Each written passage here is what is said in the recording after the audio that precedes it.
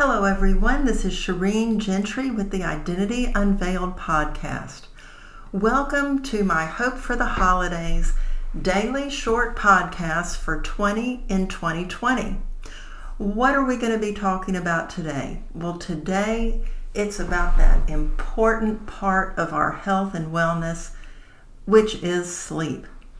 I'd like to give you some sleep strategies today to help you not only navigate the holiday season, but especially some good habits, some good life coaching tips, hopefully some good changes that you can make perhaps in your own nightly routine to help you sleep better.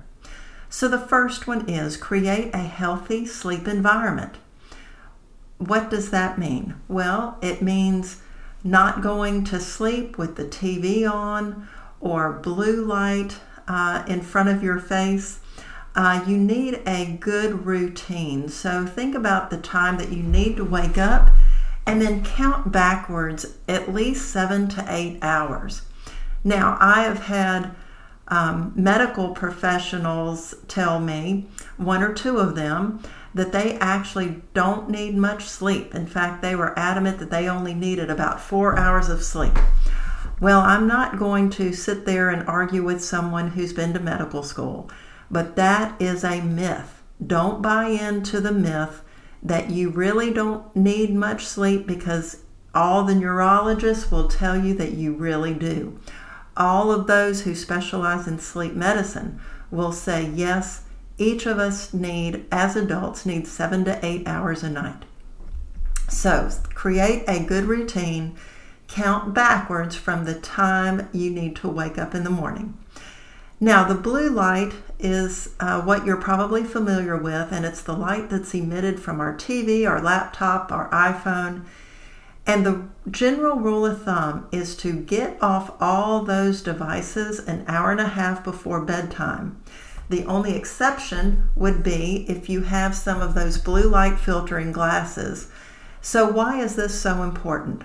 Well, our brain naturally produces melatonin, and for whatever reason, the blue light inhibits the production of our brain's ability to produce melatonin, which of course is the hormone that we need for sleep. Another tip is I always say no drama before bedtime. So if you need to discuss a serious topic with someone in your family, by all means do that, but don't do it when the sun is down. The reason for this is the part of our brain called the amygdala is activated, and it prevents the mind and body from winding down and going to sleep. So I always say, please address those weighty issues during the day when the sun is up, but not at nighttime before going to bed. Now, if you're one of those people who is bent toward anxiety, and perhaps you have a hard time going to sleep because there's so much on your mind, this is a very simple tool, and it's called the Worry Journal. Take a piece of paper and a pen, no, not your devices, paper and pen, and simply write out those things that are worrisome, stressful, or on your mind. You are not meant to problem solve.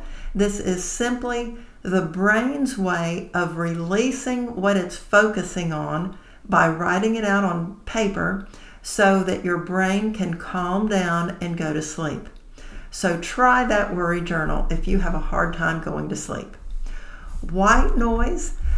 We know the benefits of white noise, and the reason is we have a nerve in our ear, the vagus nerve, which goes to every major organ in our body except for the spleen.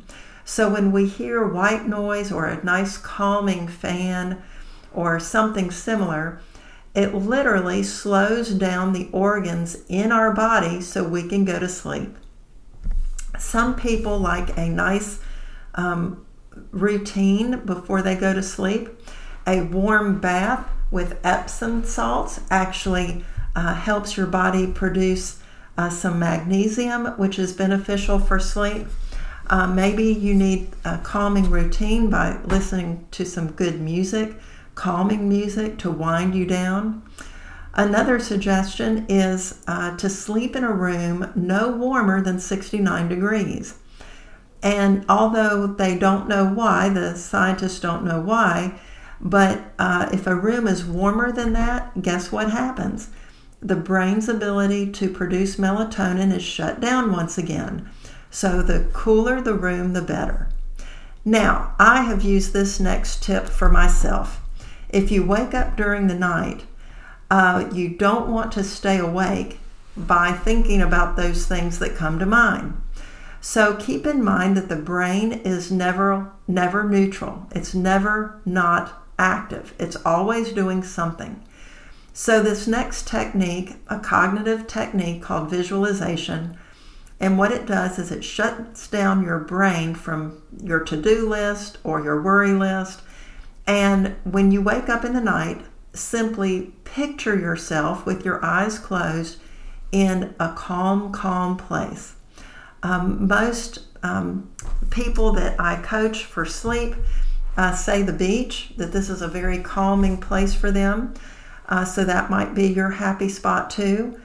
But what you do is you close your eyes. If you wake up in the night, close your eyes and literally visualize yourself in this nice, calm place.